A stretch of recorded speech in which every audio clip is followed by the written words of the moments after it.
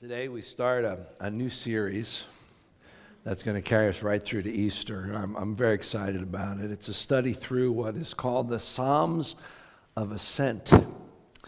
It's Psalms 120 through 134. We're going to take one each week in the weeks to come. And the series is entitled after a book that takes on the same theme written by Eugene Peterson. Called A Long Obedience in the Same Direction. It's almost 10 years ago now that I found myself in a transition season in my life, not by my choosing.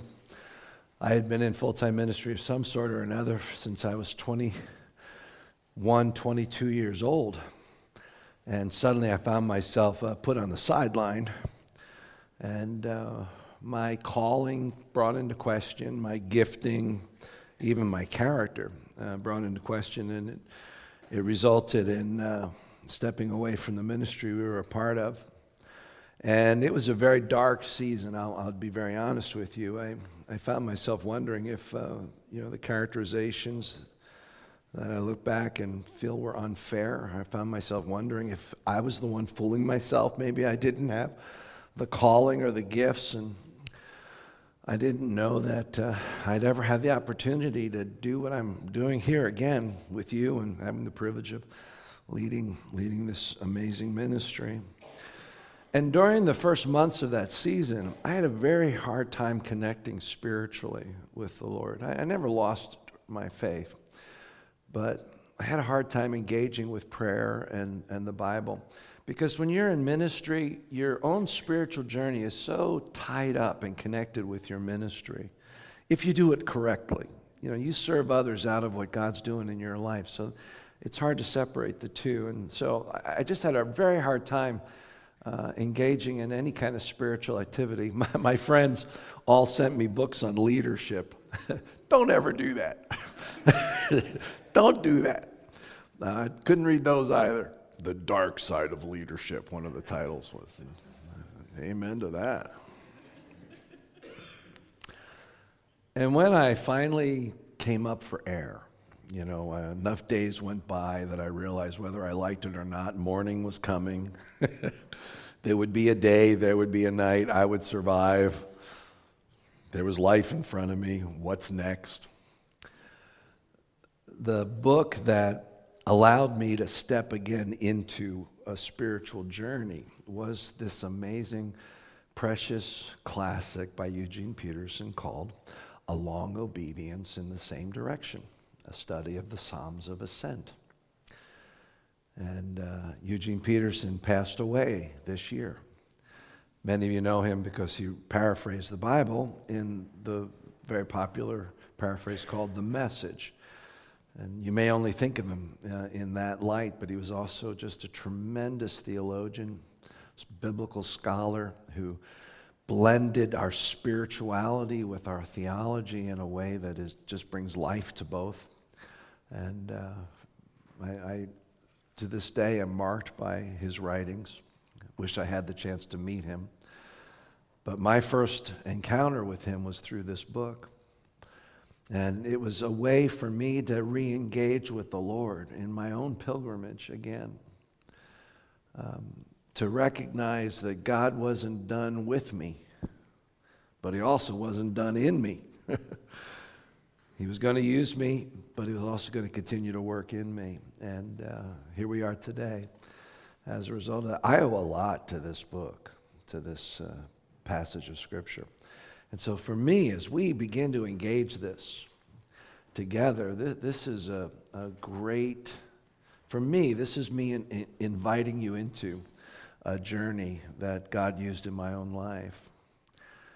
You can get the book. We're going to actually stay, uncharacteristically, we're going to stay pretty close to the book in this series because of how Eugene Peterson engages these Psalms. And so you can purchase it. It's available as an ebook or on Amazon, CBD. You can get it anywhere. Each chapter is a pretty brief read, and it'll help you. Our life groups are going to also talk through these Psalms, and so if you have yet to join a life group, this would be a great time for you to do that.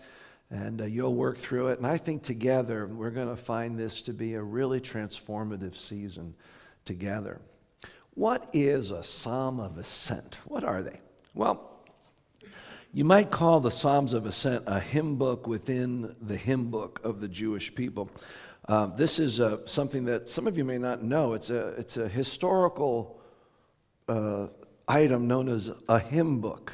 Have any of you ever seen a hymn book? This is what everybody would have sung out of years ago. I grew up singing out of hymn books, and hymn books are the great songs of the faith. And we actually sing from the hymn book. You probably don't know that, but we sing hymns on Sunday. We incorporate them in our worship. And it's organized thematically. So right now I'm at page 99 or 100, and somewhere in here, going up to 140 or so, are all the songs of the faith that we sang during Advent and during Christmas season about the birth and coming of Jesus. You go a little farther, you come into the death of Jesus and the resurrection, and it's all organized thematically.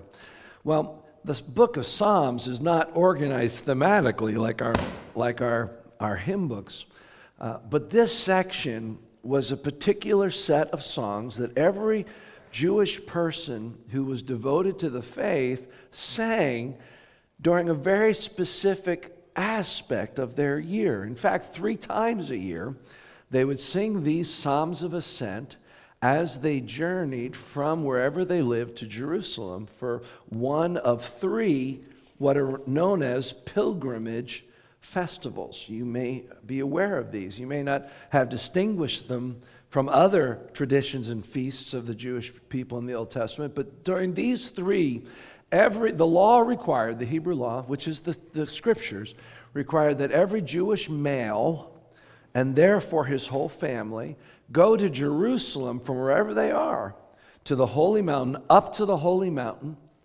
to the temple where God dwelled, for the practice of these festivals. The first is the Passover. That's celebrating and remembering their deliverance from Egypt. The angel of death in Egypt, the final plague that passed over their children and took the lives of the Egyptians, and because of the blood of the Lamb on the doorposts. It was during the Passover that Jesus comes to Jerusalem and offers himself as the Lamb of God who takes away the sins of the world and is crucified. It's the fulfillment. Little did the Jewish people know that all these years they had been pointing to that ultimate sacrifice that would take place. The second feast was the Feast of Weeks, or Pentecost. As Christians, we think of Pentecost as the launch of the church. The Holy Spirit comes and bursts the church. But Pentecost was already an existing feast for the Jewish people that occurred 50 weeks, that's what Pentecost means, from the planting. And it's the first harvest of crops, and they came and made offerings at the temple of the first fruit. And then the Feast of the Tabernacles, or Booths, or Feast of Tents, everybody came to Jerusalem. And in this case, they didn't stay with relatives or in any of the inns or any of those kind of things. They all stayed in temporary shelter, tents or tabernacles, in order to commemorate and remember their years in the wilderness. So Jerusalem was sort of like, population-wise, one of our coastal vacation towns, that has a winter population of, 10, 20,000, and then during the summer swells many times over to a capacity crowd. That was Jerusalem. Usually about 40 or 60,000 people lived year-round in Jerusalem, and the whole city was basically set up to welcome and prepare for around these 3 festivals, as it became many tens of thousands, hundreds of thousands of people who would come to the city. Now, here's the thing. As they traveled from wherever they were 3 times a year up to Jerusalem, they sang these songs. Now, for the Jewish people, the temple that they were going to was where God was. We don't have a sense of that, because in the modern context, since Pentecost, you are where God dwells. The Holy Spirit dwells in us. In fact, the New Testament calls you the temple of God and me, the temple of God. This isn't where God dwells. Our new campus that we purchased had a sign on it on the side entrance that says, "Welcome to the house of God." We took it down because that building isn't the house of God either. Today, you're the house of God. We together are living stones because the Holy Spirit dwells in us. That wasn't the case in the Old Testament. They had a doctrine, a belief, an understanding that God was omnipresent. He was everywhere present at all times. But yet he was manifest present in the temple on the holy mountain. So let me be clear. The Jewish people sang these songs on their way up to meet with God. So that's what the Psalms of Ascent are, sung by the people of God as they journey to Jerusalem, to the temple of God. Mary and Joseph sang these hymns as they traveled with a young Jesus to Jerusalem for the festivals. On that weekend or that feast where they left him behind by mistake and came and found him in the temple, confounding the teachers of the law.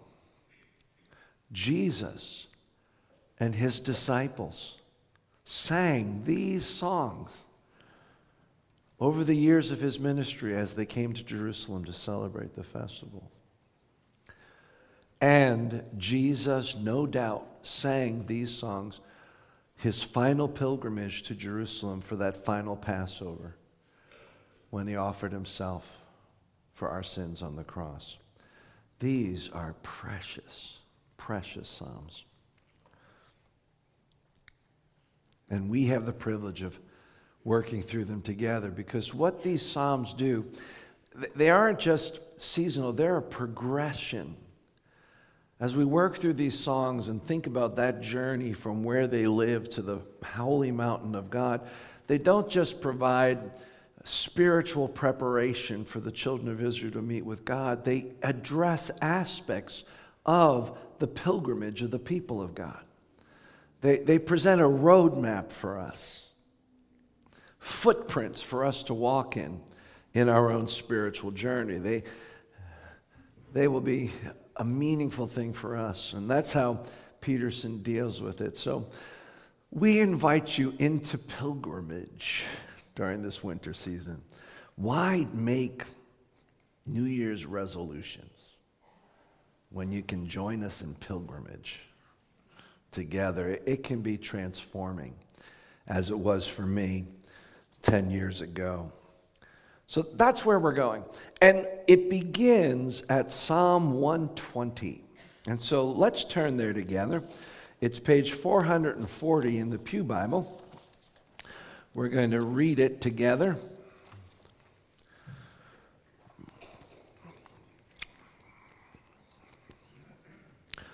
It's 7 short verses.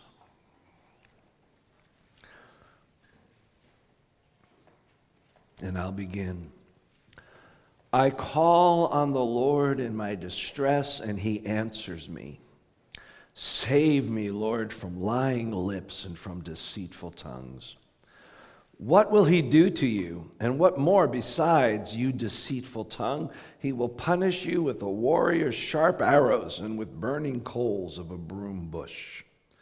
Woe to me that I dwell in Meshech, and that I live among the tents of Kedar. Too long have I lived among those who hate peace. I am for peace, but when I speak, they are for war. So I know what's happening right now. I just set this up as these beautiful hymns to sing, and the first one's kind of a downer. You're going, Tom, you set us up now, and here, this doesn't feel very good. Exactly. So here's the point of the first Psalm of Ascent. It reminds us that in order to be prodded onto our pilgrimage with God, we have to be sick and tired as life as it is. We have to come to a realization that the way I'm living right now is not the way God meant me to live, and I want something different. And that's what this psalm does. It speaks of a holy discontent in the heart of the pilgrim as he is at the front end, yet to begin his journey. And he comes to this realization that I believe all of us need to come to if we're going to begin a pilgrimage with Jesus Christ.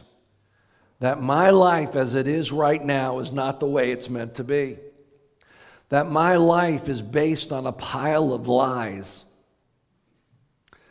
Now, how many of you grew up in the church and came to faith in Jesus when you were a child? A handful of you. And how many of you came to faith in Jesus as an adult? Look at that. That's a good number. We are blessed as a church to have seen about 150 folk get baptized in the 8 years we've been here, most of them adults, and many of them from our recovery community in the city. Worcester's an attractive place for people who are looking for recovery because of the services that are provided here, and we've been very blessed to welcome them into our congregation. And those people in particular will tell you that God gets your attention when you hit bottom. When you look at your life and you say, I've been living according to a whole set of lies. The world's lied to me, and I've been lying to myself. That's where this person comes to. And in fact, for all of us to enter into true, full, wholehearted journey with Jesus, we have to be able to see our life for what it is so that we can leave it behind and enter fully into our walk with Christ. This psalmist looks at life where he is and comes to 3 realizations about that life. And he starts with this phrase, I'm in trouble. This is how Eugene Peterson puts the first verses from the Message. Let's say it together. I'm in trouble. I cry to God, desperate for an answer. Deliver me from liars, God. They smile so sweetly, but lie through their teeth. I'm in trouble. Actually, in the Hebrew, that is the first statement. Our NIV begins, I cried to the Lord in my despair. But linguistically, it's more, in despair, I cry to the Lord. In trouble, I cry to the Lord. So the very first thing this psalmist says is the first thing that I think prompts all of us onto our journey with Christ. It ought to. I'm in trouble. And I cry to the Lord. As he comes to this realization, he describes 3 realizations about his life. And the first is that my life is built on lies. And this is a truth that all of us have to come to terms with. That we live in a culture that creates a mythology about people and about our life. We're going to, as we work through this passage, it's as though this guy is living in the end of 2018, going into 2019, in the US of A. Because we also live in a set of ideas that are far from God's truth for us. Peterson puts it this way. We have been told the lie ever since we can remember. Human beings are basically nice and good. Everyone is born equal and innocent and self-sufficient. The world is a pleasant, harmless place. We are born free. If we are in chains now, it's someone else's fault. And we can correct it with just a little more intelligence or effort or time. This is the humanistic mythology that has driven our culture since Enlightenment. We don't need religion. Then we're not broken inside. We just need a better, fresh start. We need to avoid the influences of evil wherever that comes from, because it's not coming from me. And that if I just work hard enough and know enough and given enough time, we're as a race going to outgrow this. Let me ask you a question. How many centuries of this do we need to understand that that's a myth? How many centuries living in enlightenment do we need to get that we are no better off now than we were before the rocket age in terms of who we are as people? See? And there's a point, if we're really going to embrace the truth that Jesus offers us, that Scripture offers us, that we recognize those lies for what they are. That we begin to cry out, rescue me from the lies of advertisers who claim to know what I need and what I desire. from the lives of entertainers who promise a cheap way to joy, from the lives of politicians who pretend to instruct me in power and morality, from the lives of psychologists who offer to shape my behavior and my morals so that I will live a long, happy, and successful life, from the lies of religion that tries to heal wounds lightly, from the lips of moralists who pretend to promote me to the office of captain of my fate, from the lies of pastors who, as Jesus put it in Mark 7, leave the commandment of God and hold fast to the ideas of men. Rescue me from the person who tells me of life and omits Christ, who is wise in the ways of the world and ignores the work of the Holy Spirit. See, the best lies are actually factual. What makes them a lie is that they leave God out. They leave eternal purpose, eternal plans out. And here's the thing, not only have we grown up in a world that's based on these false assumptions and these lies, the lies that we see the least are the ones that we tell ourselves about ourselves, that keep us from embracing the truth about our need and our place. But yet, many of us begin our journey with Christ when going along and following those rules and playing by those ideas, we finally hit the wall. It runs out, and we turn around and we look and we say, what have I been doing? What have I been thinking? I've been fed a pack of lies. You may be here today, and the reason why you're here is because in your heart, that rings true. You go, that's why I'm here. That's why I'm looking for something. Because what I've been taught, I know isn't working. That's what this author feels right now. And the second discovery he makes growing out of that is that the world, because of those lies, is crippled by hate. This is why I think this could have been written today for us. Have we ever been at a time where we know more, have accomplished more, are able to heal more things, are capable of more, and yet are so mad at each other, so angry with people across the aisle politically, across the aisle philosophically, across the aisle in terms of skin color? When you believe a pack of lies, what you do is villainize people who don't ascribe to your own mythology. They become what's wrong with the world. Their ideas are evil because yours have to be right.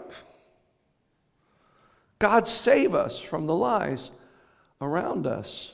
God save us from the lies that we tell ourselves about ourselves and that leave us angry and bitter and hateful towards others.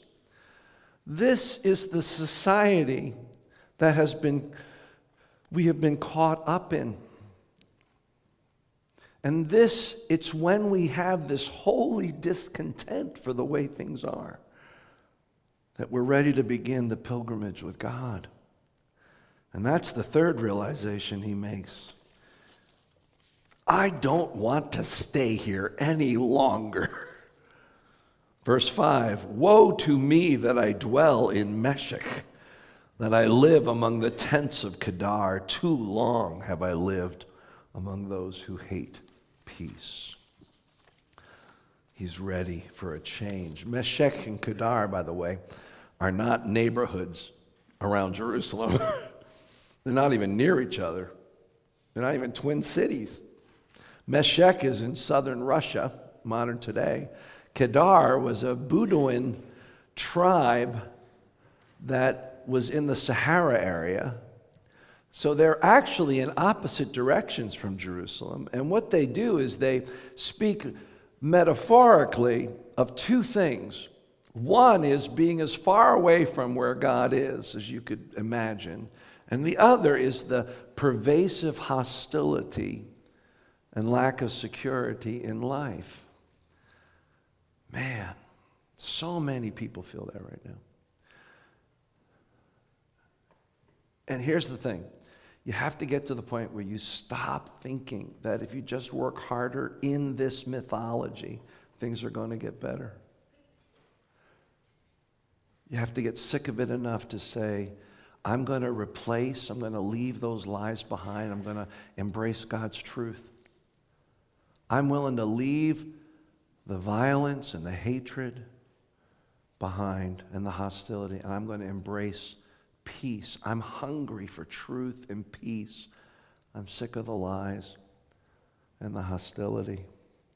When you get to that point, you're ready for pilgrimage.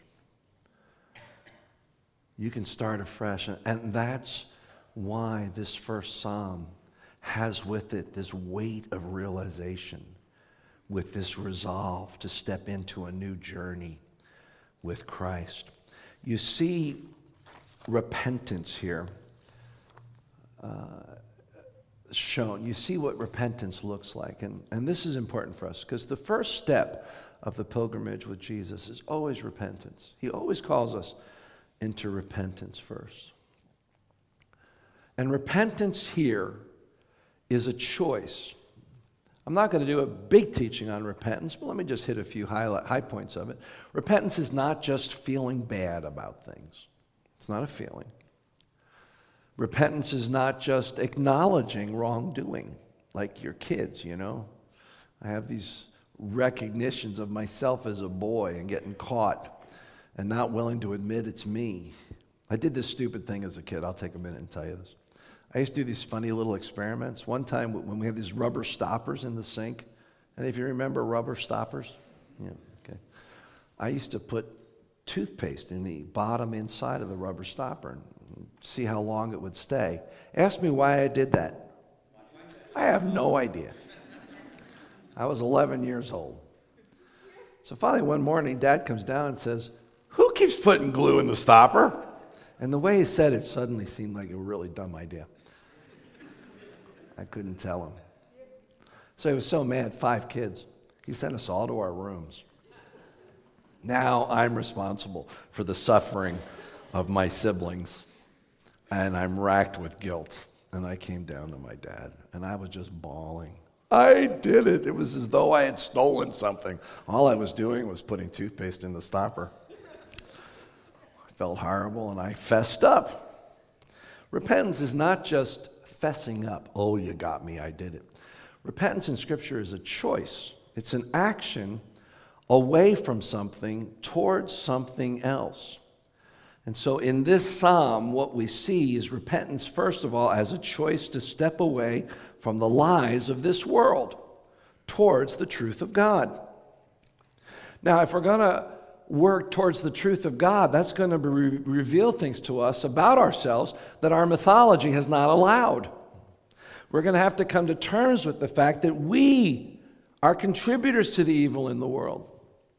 That the darkness comes from inside all of us because of our fallenness. And this very notion is why Christianity, biblical Christianity today, is not popular in our culture. And some of you are going, you know, Tom, you were doing really well until you went to that sin thing again. And it's in me. Where do you get that from, Tom? Well, here's the thing I want you to think about. Do you hear the cultural lie in what you're thinking right now? Don't you hear it?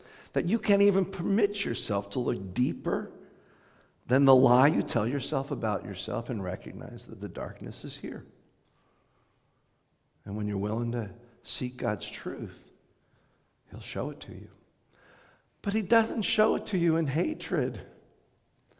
He shows it to you in love so that He can help you leave it behind and walk into grace. You see, repentance is the most positive thing you can do because it starts you on the true journey with Christ. That's what this is about. Repentance also looks like a choice to leave the hostility and the hatred of the world and pursue the grace and peace of Jesus. This is something that the church right now has to come to terms with. The church in America. We have let the hostility draw us in. Maybe we're even part of the hostility. We have picked sides and we've gotten angry at each other on the political extremes. We have joined in the rhetoric and the angry language towards one another. This is not of God. It is not gospel. It is not of Jesus Christ.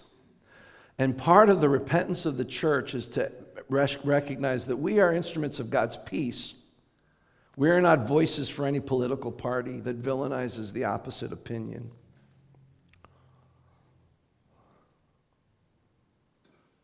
No applause for that one. Okay. But so important that you get that. I have pastor friends I went to Bible college with that pastor in the state of Massachusetts and are more angry on Facebook. I'm ashamed of how we are conducting ourselves in this era. We need to be the voices of grace and peace.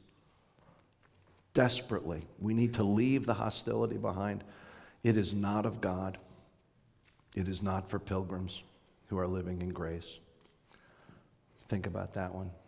Promise. Promise me you'll think about it at least. Take a look at your Twitter account and your Facebook account and whatever else you post your opinions and recognize there's people on the other end of that, and whatever you put down on that page, you're saying in the name of Jesus Christ. Think about that. Think about that. And let love and grace rule. That was free. Obviously on my heart. So here's the thing I want you to understand. Christ's invitation to followership, God's invitation into pilgrimage, is always a call to repent. And repentance requires that we come out of something in order to enter into life with Him. Think about this. John the Baptist, the forerunner, what was his primary message? The Messiah is coming, and what was the response he called the people of God to? Repent, for the kingdom of God is coming. When Jesus began his ministry and he began preaching the good news of the kingdom of God being near, what did he say was the first response to that he was calling us to? It's right there on the screen. Repent. The kingdom of God is near. Repent and believe the good news. When the disciples began preaching the gospel and calling people to become Christ followers, what was the first word that was part of the response of faith? Repent. In order to come fully into our journey with God in Christ, we need to recognize that we are always called from something, called to come out of where we are into the life that He has called us to, into the spiritual journey. We are called to release things in order to embrace new things. We are called to leave behind priorities and even the old dreams and hobbies and habits, to leave those behind so that we can move ahead into new dreams and new priorities and holy habits.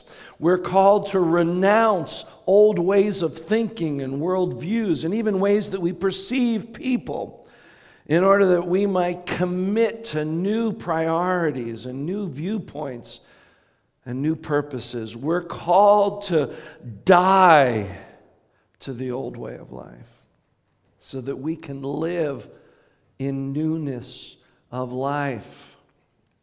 Like the psalmist, we need to say, I'm fed up with life as it is now.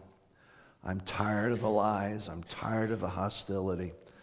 I'm ready for some truth and some peace and grace. This is what's required of us to begin journey. And if you're there, then you're prime. You're ready to enter into pilgrimage with Jesus. We lived for almost 18 years in Milford, Massachusetts, before moving to the glorious city of Worcester, Massachusetts. Yeah. Now called one of the up-and-coming cities in the nation by NPR. And by the way, you're welcome. Milford is just south of Hopkinton. In fact, we had to drive through Hopkinton to get anywhere that was anywhere. And Hopkinton, of course, is where the Boston Marathon begins. My good friend Michael has been on staff at what was First Congregational Church, now Faith Community Church in Hopkinton. Today he's the senior pastor, but years ago he was the youth pastor. And originally their church building was right downtown, right off the green. And in fact, right off of their stairs is the starting line for the Boston Marathon. Right there, you can walk right down their stairs, right across the starting line. And so they did it right. On the morning of the Boston Marathon, they would do a chapel service right there on the steps for all the runners who were interested. Share the gospel. Former famous runners who were Christians would get up and tell their testimony. It was a really smart way to make the most of your location. And I remember seeing TV, because I never went into Hopkinton on Marathon Day, Patriots Day. I always avoided it. But I remember seeing Michael on TV, the thing panned, and there he was doing his thing. And it was really cool. So then the runners would take off, and the cameras would focus on the runners. And then finally, when the last few got out, there might be a few shots of Hopkinton, but then those who weren't running were just kind of left behind, right? They were fans of the marathon. They loved it. They were cheering on people who were in it, but they weren't runners. They would not get the prize. They never really entered into it. By the way, now Michael has become a runner in his senior years. I think he does more 5Ks than marathons, but he's become a runner. In some ways, that's the dividing line for whether or not you're truly on a pilgrimage. If, just like the runners had to leave Hopkinton, as nice a town as that is, there's a place where you have to say, I am going to leave my life behind that I've been living. This life is built on lies. The result is hostility between God and people. I'm sick of being part of it. And rather than thinking you can just stay where you are and ask Jesus just to come in and make it work, you need to recognize that for you to be truly on pilgrimage with Jesus, there's a need to come out, to leave behind. I'm not saying leave your neighborhood. I'm not talking about physical. I'm talking about spiritual. A commitment to say, I'm leaving that life, those ideas, those ways of thinking. I'm leaving them behind so that I can embrace pilgrimage.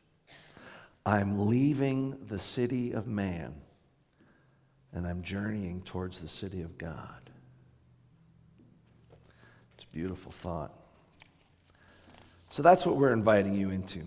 This pilgrimage over these seasons. Wherever you are, my prayer is that God will give you a holy discontent for the things that are present in your life that keep you from fully embracing your life in Him, and that you will come to leave those behind and journey with us to Zion.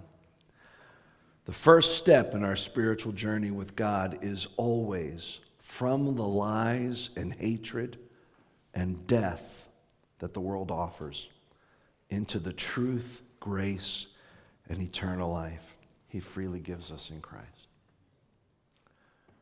Let's take that journey together. Amen.